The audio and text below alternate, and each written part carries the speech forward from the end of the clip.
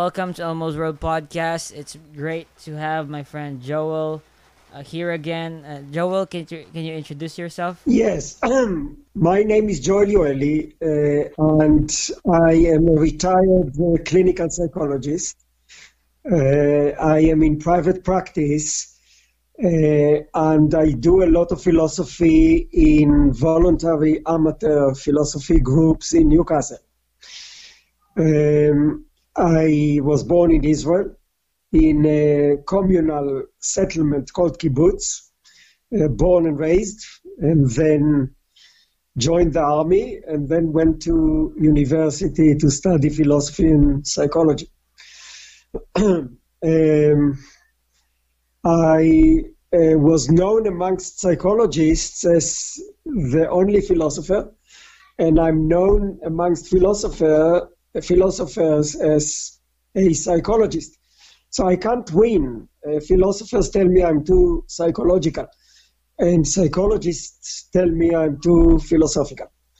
So essentially, I'm trying to bridge the two. Psychology used to be a part of philosophy about 200 years ago and branched off on its own, like so many other sciences, because it wanted to be a science and wants to be a science evermore. It feels that we should ground the study of the mind and behavior and memory and perception and personality and psychopathology, all of it in science, on more hard science, natural science grounds that I suppose ultimately leads to neuroscience. So there is a convergence nowadays between psychology and neuroscience. I, however, look at psychology from a philosophical perspective. I'm not opposed to the science of psychology, but it feels to me that the real contribution ultimately of psychology to humanity is more in humanities than in science. And that the art of talking to people and the art of understanding people cannot be reduced to chemistry or neurochemistry or neuroscience, that it is essentially anchored in culture and in language and in philosophy and in art and in life itself, not biology as physiology as the substance of the body, but in the unfolding of life. People are born and they begin a journey, and that journey, of course, gets them in contact with other people.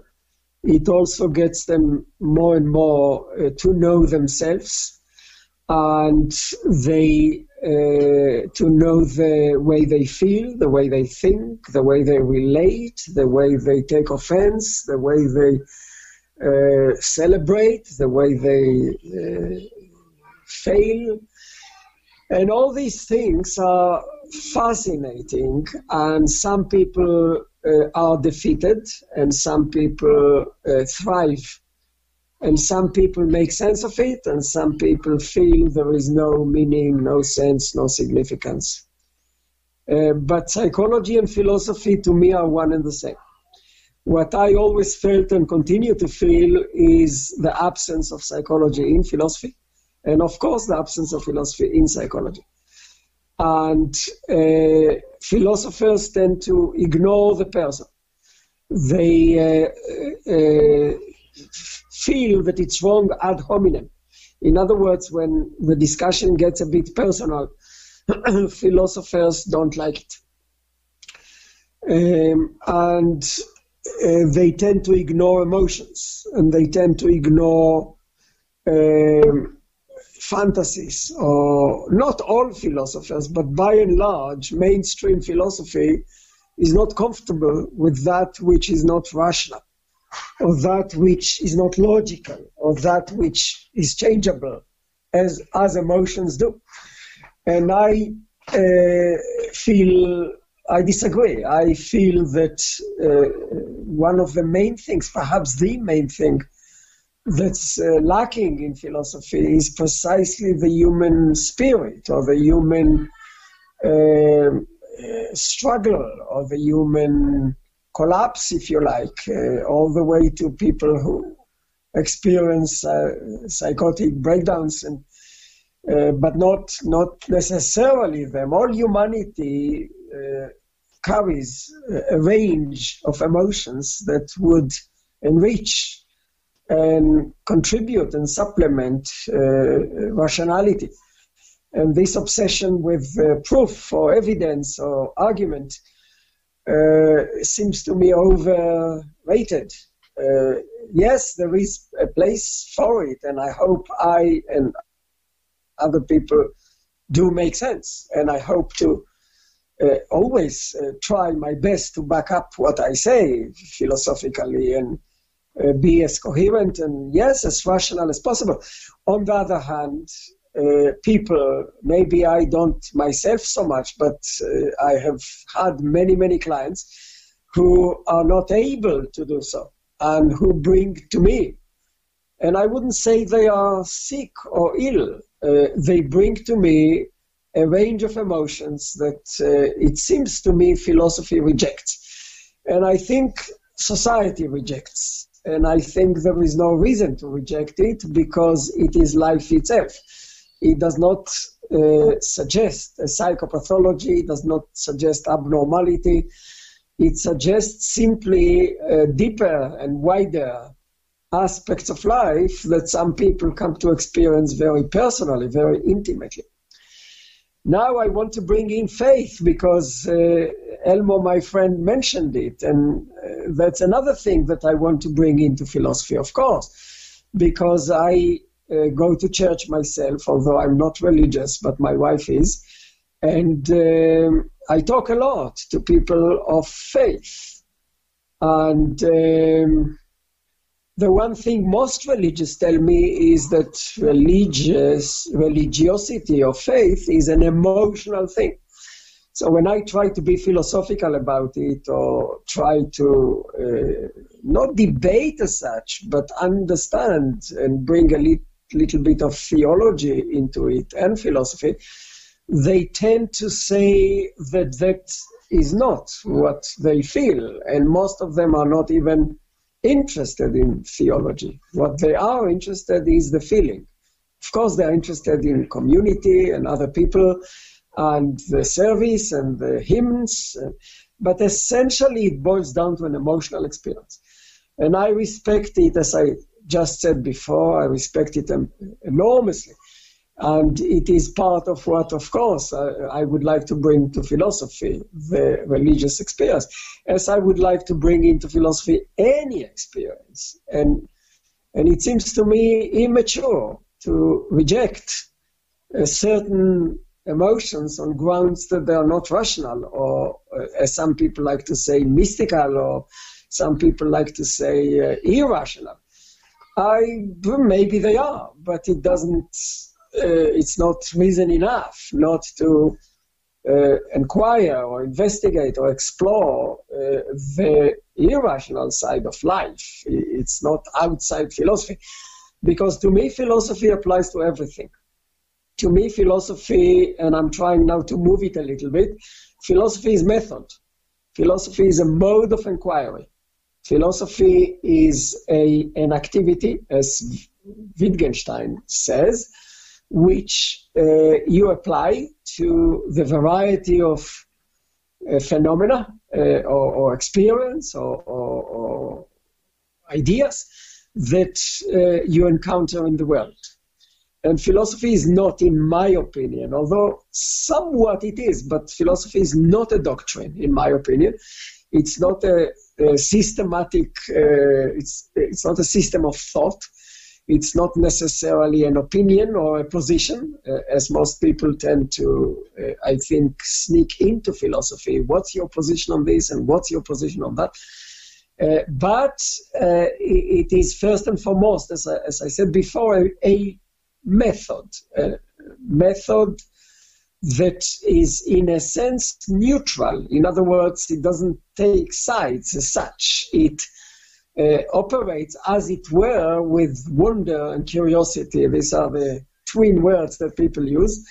And it takes interest, it gets involved, it gets engaged, it finds everything that happens in other people and other ideas, other opinions, other religions, non-religious, anything under the sun evokes its interest, as it were, and philosophy thereby seeks to enter into relationship with that which it explores and enter into deep relationship, extensive relationship, and sincere and serious, not dismissive and not condescending and not arrogant and not exclusionary, but rather it truly wants to find the truth in everything, and truth thereby emerges as perhaps the thing that is truly universal, that everything in a sense is an emanation of truth, and anything seeks, or anyone for that matter, seeks truth.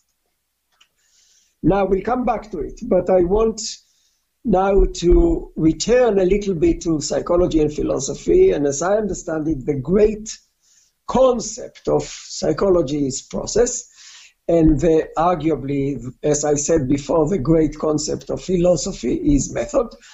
And so I sort of, for the sake of tonight at any rate, I combine the two, or nearly collapse one into the other, and embark on this grand idea of process, method, process, psychology, philosophy, psychology, in which both, in their own ways, try to do the same thing. That is, I, as a psychologist, apply process to people, and philosophy as method, or philosophy applies method to ideas. And it is one and the same. Of course, I seek to combine the two things together. But before I combine, I want to highlight or to illustrate that they operate along the same lines and from the same motive and towards the same goal, namely to seek truth, to enter in psychology with people, in philosophy with ideas, to such an extent that you can unravel, or you can uncover, or whatever the word is, unfold a phenomena or a thing or an idea or a person, whatever, all the way. In other words, not to leave a stone unturned, to be forever committed or curious. And if you lose interest, I would argue it means that you no longer do philosophy, or you no longer do psychology. If you find yourself bored, or if you find yourself dismissive of what other people say, or if you feel that they are wrong and you are right, then I think you lost the main thrust of what both psychology and philosophy are all about. So that brings us, I suppose, to will and skill a little bit. I have observed, and I may be wrong, but I have observed over many years that people all have a will. In other words, contrary to popular opinion that suggests, oh, he doesn't want to do it, or he wants to have it easy, or in other words, mostly people explain behavior, especially with children and teenagers and so on, but in general, criminals and insane people and so on, they tend to attribute it to whether the person wants it or not. And I have come to the conclusion that that's not the case. That will is granted, is a given. All people want in their own way. If anything, they want too much, if anything. But certainly there is no absence of will to help, to understand, to cooperate, to work. Whatever it is the case, the will is there. What I would like to argue here, and it's not a new idea, but nowadays people don't think about it, is the lack of skill. In other words, incompetence or lack of aptitude, or there are many words in English for that. It is assumed, of course, it is accepted in technical matters. Of course, people understand that in order to work with objects, to fix cars, or to build airplanes, or to build rockets, or whatever, or to do brain surgery, or anything of that nature, of course, people accept requires skill and learning and certification and practice and all the rest of it. But when it comes to life itself, that is how to live, how to relate, how to feel. People tend to assume that it's God-given, or that it's natural, or that somehow by osmosis people develop. Maybe they learn from one another, or maybe they read about it. The assumption is that people know how to live, or they know how, I repeat, how to feel, how to relate, how to love, how to feel happy, how to deal with sadness, how to deal with depression, whatever. And I would like to submit tonight on this podcast that it sounds a bit sweeping generalization, but by and large, people lack skill in matters, in human affairs, in matters of living a life, in matters of relationships with other people, in matters of how to understand the inner world, in matters of how to deal with those who disagree with you, or with what annoys you, or makes you angry, or upsets you, and all the way to crisis in life and so on. People display a stupendous ignorance and inability to change course, inability to make sense, inability to rise above their own position, inability to make sense of their feelings. So I maintain that the problem in the field of philosophy, especially in the field of psychology, I'm sorry about the noise, what's lacking is, as I said, skill. Now that takes me back to ancient Greece. Before philosophy even began, the main idea of the Greeks was what was called excellence. In other words, craftsmanship. A person developed a skill, or developed an ability or capacity, and made it into a profession, let's say a mason, or a smith, or a baker, or a doctor, or whatever. And the idea the Greeks liked to talk a lot about it is that they called it the good. The good was not what we think of nowadays as kindness and virtue and morality, but the good was whether you knew how to operate a tool. So goodness was a skill. That was the view of the Greeks, that we should aim in life to sharpen our skills by way of becoming virtuous. That's before Socrates. And this idea, when I came across it in my early 20s, or even before, hit me as relevant to this day in psychology and in philosophy. Namely, how do you handle life? How do you handle things? How do you handle people? How do you handle yourself? How do you handle all sorts of you? Do you dismiss it? Do you rationalize it? Do you defend against it? Do you bat it away? Do you ignore it? Do you deny it? Do you attack it? And this range of things that people do strike me as the main target of philosophy. What philosophy, there is of course metaphysics and the world and so on, but I'm talking now about people. The main contribution of philosophy is to help people become a bit more humble and realize, which many people take offense, realize they haven't got a clue. Now I say it a bit bombastically, a bit provocatively, and I don't mean to say I know more than others, and I don't mean to dismiss my fellow human beings, but for the sake of putting it on the table. Can I go on?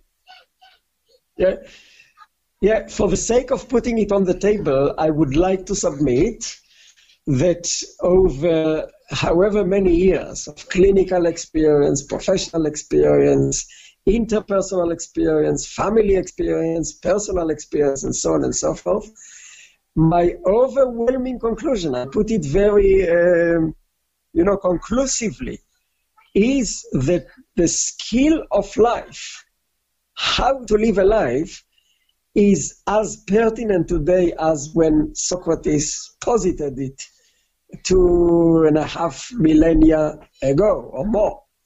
That people don't know. It's not that life lacks meaning, or it is absurd, or it is this, or it is that. It is that as simple as that. We don't know knowledge.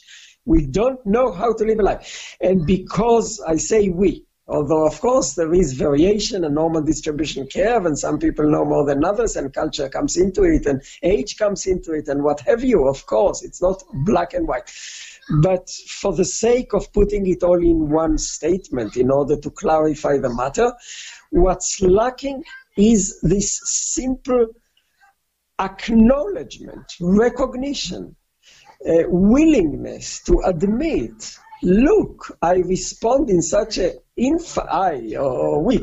such an infantile manner, with such over the top anger, with such defensiveness, with such narrow range of what's right and what's wrong and what's philosophical and what's not philosophical. So it is my experience, and I would like people, of course, I'm a philosophically inclined, I would like people to challenge me. I would like people to prove me wrong. I don't have any problem being proved wrong. I only submit as a starting point, as a first step, that the lack of skill is the of how to live a life is the philosophical problem number one. And the result is, of course, that it gets compensated for by, obviously, capitalism thrives on it. It taps into our deep experience and knowledge that we don't know what to do. We don't know what to think. We don't know how to tackle this or how to tackle that. We don't know how to love our partner. We don't know how to love our children. I put it a bit provocatively. I always apologize. But why not? It has to be said. Philosophy is provocative. It's meant to be provocative because it is there to provoke thinking. So it is I repeat, my overwhelming experience that in matters that ought or one would expect, how else do you become a parent or remain a parent if you don't learn from the experience? And how do you learn from the experience? By accepting that in the beginning you don't know. Otherwise, if you think that you know, you will never learn. And you have to almost accept at the outset of anything in life, a relationship or becoming a parent or becoming a professional, that you don't know. Now, the whole gist of education works against it because people feel that they invest many years in education, in the acquisition of life skills, or acquisition of knowledge, or acquisition of at least book knowledge. And when it comes to life knowledge, they sort of hide behind book knowledge, especially philosophers, dare I say. And they really persuade themselves that they illusion. It is such a fantasy. Of course, know intellectually about it. Such a big difference between knowing in theory and knowing in practice.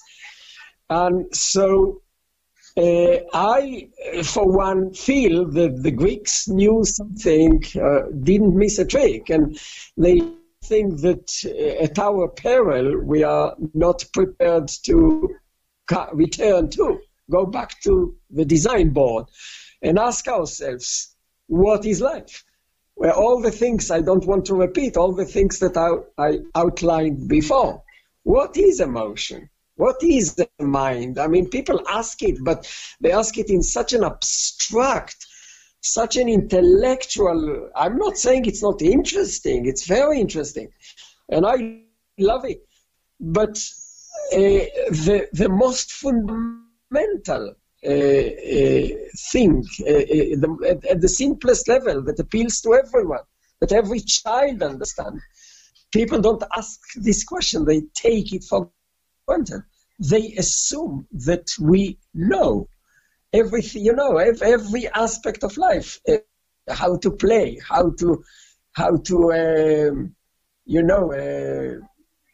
interpret things, endless such things.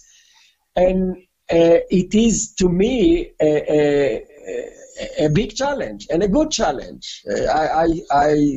As far as I understand, philosophy never shies away, or shouldn't shy away from challenges. The whole idea of philosophy is that you pose a big, enormous, metaphysical scale problem, and you allow yourself centuries or millennia to discuss it. And to me, it's wonderful. I don't feel that the fact that philosophy fails to come up with a definitive answer indicates that philosophy is redundant, or that philosophy is not exact, or doesn't yield what science does. Yeah, okay, science does what it does. But the idea that skill lies at the heart of everything, and that it links with the idea of process and with the idea of method, seems to me paramount in our attempt to focus philosophical discussions. And I must bring you into it, Elmo, a little bit, because I was hopeful and was looking forward when you launched yet another group that it may be a chance or an opportunity to, raise such what I just discussed. And I'm not disappointed, but I think that we, you and I or whatever, are up against a resistance or lack of understanding or lack of acknowledgement that the most fundamental aspects of life have to become the focus of philosophy. That before, and I'm not against abstraction, before philosophy goes to absolutes and to God and to wonderful concepts, it needs to understand that the very interest that philosophy, that gave rise to philosophy in the first place, was because people felt in some ways, and they acknowledged it, overwhelmed by nature, awed by nature. To me, it is a good thing to realize the enormity of things, including your own life, and to realize the limitations of your conception, of your grasp, of your experience of things, and the gap between how much there is to know and how little you do know, or how little you even able to conceive of what is there to know in the first place. All these things gave rise, it's wonderful, it's a big tension between as we now know from modern physics, the universe is enormous and expanding at an accelerated pace is beyond belief. We are nothing, a speck of dust at some obscure corner of the universe, perhaps the only planet with life on it, perhaps not, who knows. But it's inspiring, this idea that what we have to think about, from the little to the enormous, what we have to think about is much greater than the way we think. In other words, the way we think has to change. The very way. So knowledge is not acquisition of information. Knowledge is changing the way we think. In other words, it's process. And forever it is. And I link it, by the way, with another concept called the meta. Sorry that I go around and round a little bit, but the idea of meta concept intrigues me no end.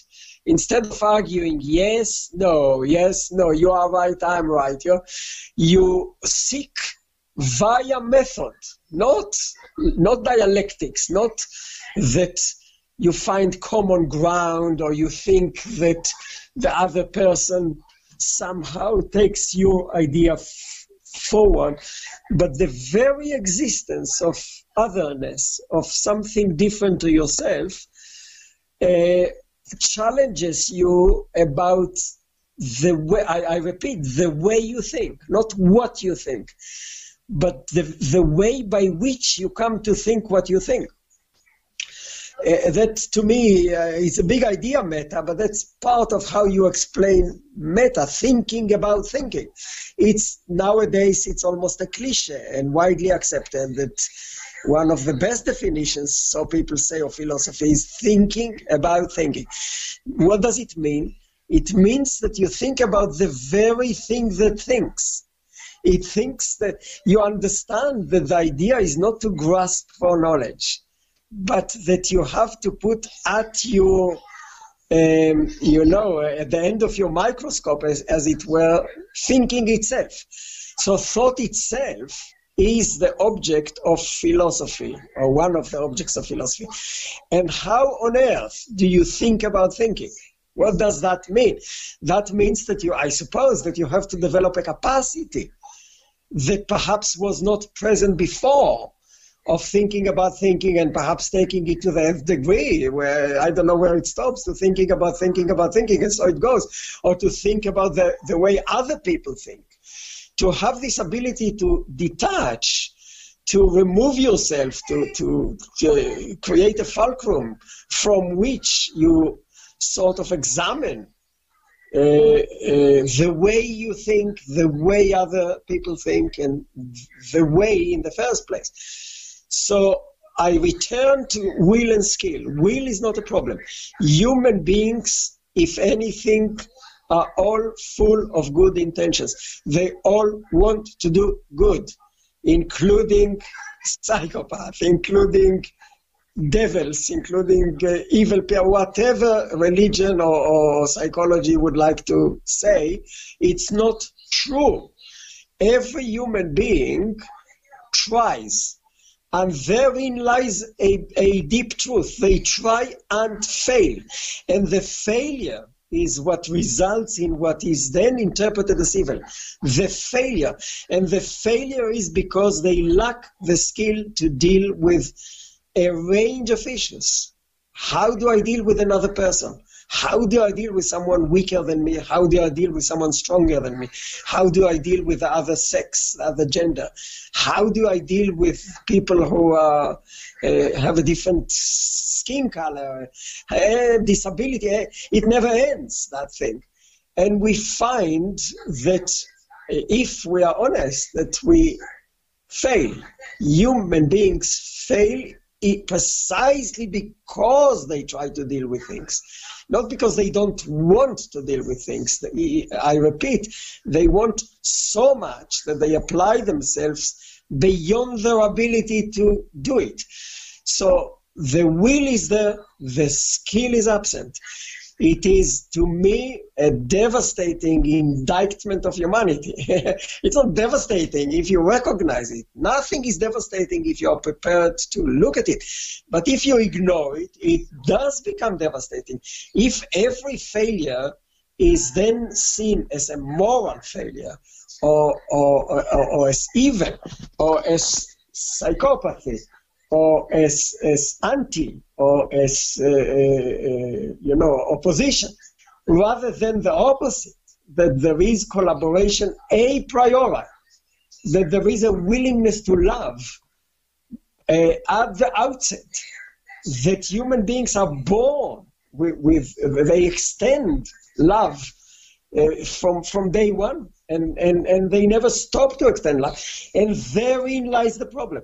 In their extension of love, that's where the seeds of failure are, they sprout, they start there. And if anything, humanity needs to be told, as it were, do less. Don't try so hard. Don't be so do-gooder. I'm not saying people should not do. Of course, it's wonderful what people do. But many people, and they get so confused about it, they know that they tried. Many couples, I work with couples a lot, they love each other dearly. They want to give, and it fails. And it is, you can look at it as a tragedy, you can look at it as a farce, or you could look at it as pathetic, or whatever. But that's what happens. From two goods comes bad. From good intentions comes failure. And failure is it is a fundamental psychological, philosophical, well, let's start with psychological experience of humanity. They all feel they fail. And on top of it, they feel they failed because they tried. And they sort of say to themselves, why did I try in the first place? I would have been better off had I not tried. And that confuses them no end, because they do want to do good. They do want to love. They do want to help other people. And if their very attempt to help is the very reason why they fail, well, we have a philosophical idea here, or meta-idea, or call it what you like. And yet, and I say to you again and again, I don't find it in 158 philosophy groups I'm a member of. Elmo, I'm crazy. Why am I crazy? Because I want to understand humanity. It doesn't mean to say I look at it every day. I'm busy. But I never give up, and I never give hope that my fellow philosophers are prepared to, to open the eye. It sounds a bit messianic. I don't mean it like that. But are prepared to look at aspects that they omit. They are so obsessed with argumentation, with let's debate something, even you. Let's debate. Let's see who is more clever. Let's see who can marshal arguments here or marshal arguments there. Meanwhile, behind debate, there is encounter. Behind encounter, there is relationship. Behind relationship, there is hope.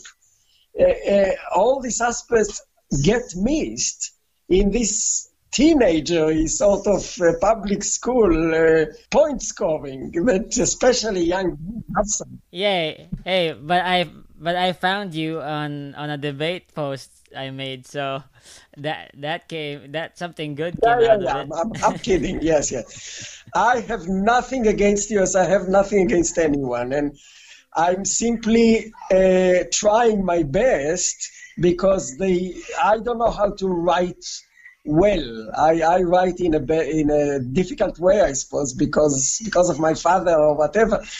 And I don't know, I can talk, but I'm not sure I can put it clear enough and concise enough in writing. So, yes, I accept what you said. Sorry, yes. Do you want me to go on? So, what do we do? So, well, let me just gather my thoughts a little bit. Yes. I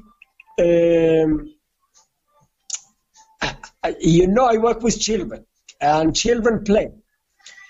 And it seems to me that philosophy can comparing itself to child's play.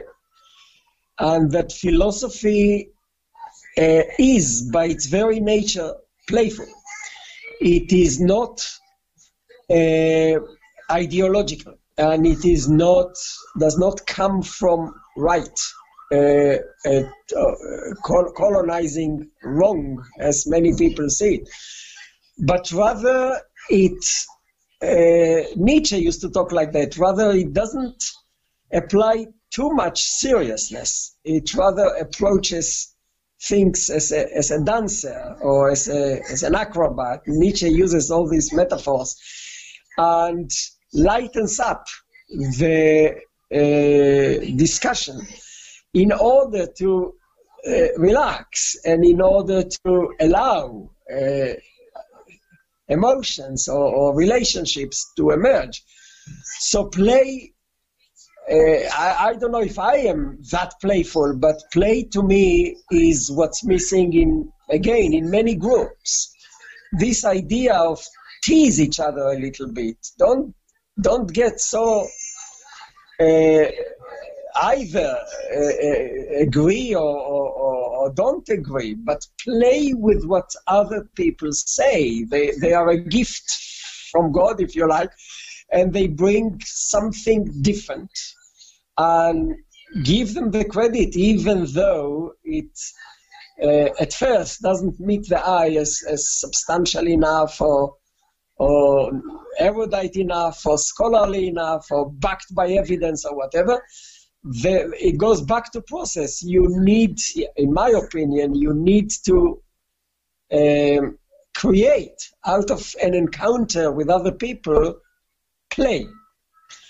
And play is different from game. Often people say that game is that which has rules, and play is precisely breaking the rules, which is why I equate it with method and process. It's sort of removing obstacles or removing that which may constrain or may stand in the way or may be the problem. And so the idea of playing with things is not popular. People feel you shift your positions, or people feel you are not serious, or people feel, well, if we don't play by this and that, by those rules, then we can't ever achieve anything. So I, again, would like to submit that it's the other way around, that you don't need to define a priori. You don't need to offer definitions and say, this is what we are going to talk, and these are the rules of the game, and we take this as the space within which we discuss. But rather, philosophy is imaginative. It's like speculative. It can take things out of the box. It, I think, essentially operates out of the box. It can't be boxed. One of the great ideas in philosophy is freedom or liberty. And so the idea of play versus game strikes me as very interesting. Like everything else in philosophy, we need to talk more and philosophize and understand what exactly I mean by that. I'm just using it as a rule of thumb, as just a shooting from the hip sort of contrast. And that leads me to another idea, which I think I mentioned last time, falsification of dichotomies. It seems to me there are no dichotomies in the world. It seems to me. And philosophy, more than any other, more than science, of course, perhaps more than religion, recognizes. And again, it relates to the idea of meta, that when we find ourselves in disagreement, I don't mean just to individuals, but religions or nations or civilizations, then it is a philosophical failure. It is a failure of conceptualization or reconceptualization. It is a failure to recognize that the concept failed, not we failed. And that in time, I'm not saying every day we change concepts, but in time, concepts need to give way to more sophisticated or more advanced or more inclusive concepts. So philosophy is essentially, over time, reconceptualization. It's essentially allowing a concept to run its course. Let's say mind. I wouldn't put truth there, but I would put nearly everything else. Let's say will. Let's say power. Let's say, I don't know. I don't know what to think now. Any old thing. And allow it, explore it, discuss it, and at some point, replace it. At some point, a concept no longer holds the same scope, the same remit that it did before. One such concept, in my opinion, is mind. Another such concept, in my opinion, is knowledge. Concepts that we used to think of as formidable, wonderful, insightful, profound.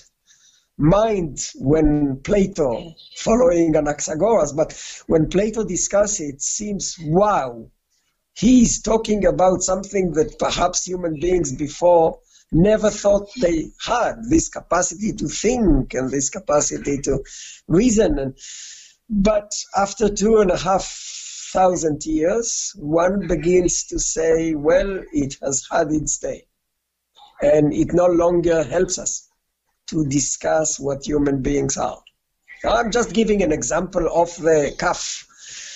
And I could think of many such examples. But essentially, regardless of how long you give it or which concept, this very idea that philosophy grows through concepts. In other words, it's not a waste of time. Such concepts were crucial, were foundational.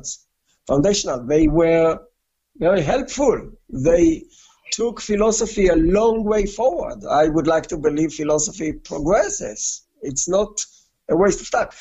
And precisely because it runs with a concept as much as it does, it reaches a point in which it needs to transcend or traverse or go beyond or take it to a meta level. And I find people reluctant. In other words, people are creatures of habits, and therefore creatures of concepts that sort of have been established. And they are very reluctant when you suggest to drop the concept altogether. They would like you to contribute, which is fair enough, another angle to the concept, or it's fair enough. I'm being radical. You don't have to be radical. I'm simply suggesting that there may come a point, or has come a point, or whatever, does come a point, in which that's it. Or forever you can add things to mind, for instance.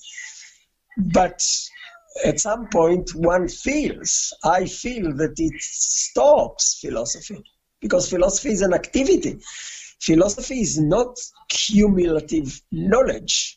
Philosophy is merely the march of method or process in which it applies itself to more things with more intensity, with more recognition of itself as process. It's not that we know more, as indeed is perhaps in science or in history or whatever.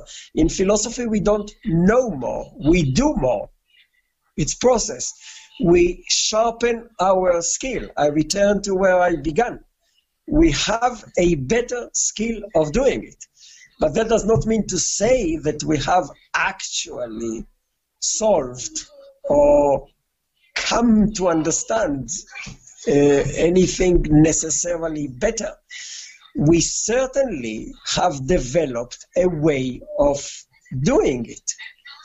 And I return to it because that's, to me, the main idea, philosophy as method, let alone psychology, leave psychology aside for now. Philosophy as method. And Joel, I would love it if you could like bring it to the summary. And it's been great talking to you. I've learned a lot. And what would be the closing statement to all of this that you've said?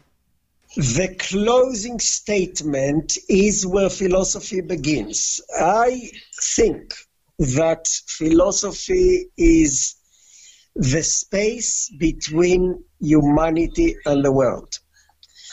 And that space invites us to recognize things that otherwise we wouldn't. So at once is metaphysics, that is, we deal with what is beyond ourselves, not ourselves. But that brings us into, because we are opened by the universe, we bring ourselves into that process, and if we are not careful, that is precisely the problem. In other words, human awareness or human awakening is the problem if not handled with skill. And when I studied philosophy, I'll say to you, even though you are religious, they said, I come from a secular society, and they said as follows: philosophy comes in the wake of the priest. The priest invites us to increase our awareness, and the philosopher says, wait a moment. The question is, how do you increase your awareness? And so one of the things that are hard to incorporate into philosophy is to be less aware, to be less knowledgeable, and to pay attention to process rather than to content. And so I return to what I said before. Humanity is the obstacle to philosophy. And it's a funny thing to say, because humanity is what philosophy philosophy is a human endeavor, of course. But the people who do philosophy are the main obstacle to philosophy. That's where I will end. Okay, cool. And Joel, thank you so much for all your time. And I just love talking to you, brother. So that's the end of it. Thanks for tuning in, guys. This is your host, Elmo Ador Jr. And thank you for listening in. And please subscribe. Please follow us on Facebook. Please follow this. Please. Thanks.